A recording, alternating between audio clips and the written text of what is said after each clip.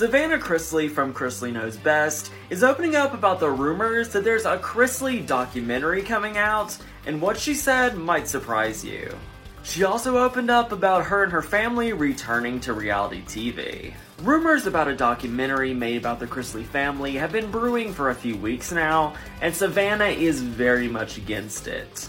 Savannah said, "Chase and I were very much against a documentary happening because the truth just wasn't behind it." She said, "And from day one, I have said no, I was not cooperating, nor are the kids or Chase." She said, "Any documentary that does happen is all based off of lies because at the end of the day, mom and dad aren't involved. How do you get the full truth? They should be able to share their side of the story that's being told, and me, as their power of attorney, I obviously know the truth, and this is what it is." She also confirmed that she, Chase, the kids, and Nanny Faye are filming a new reality show, and they've partnered with an amazing production company to do it. She said all of the truth will be shared on there.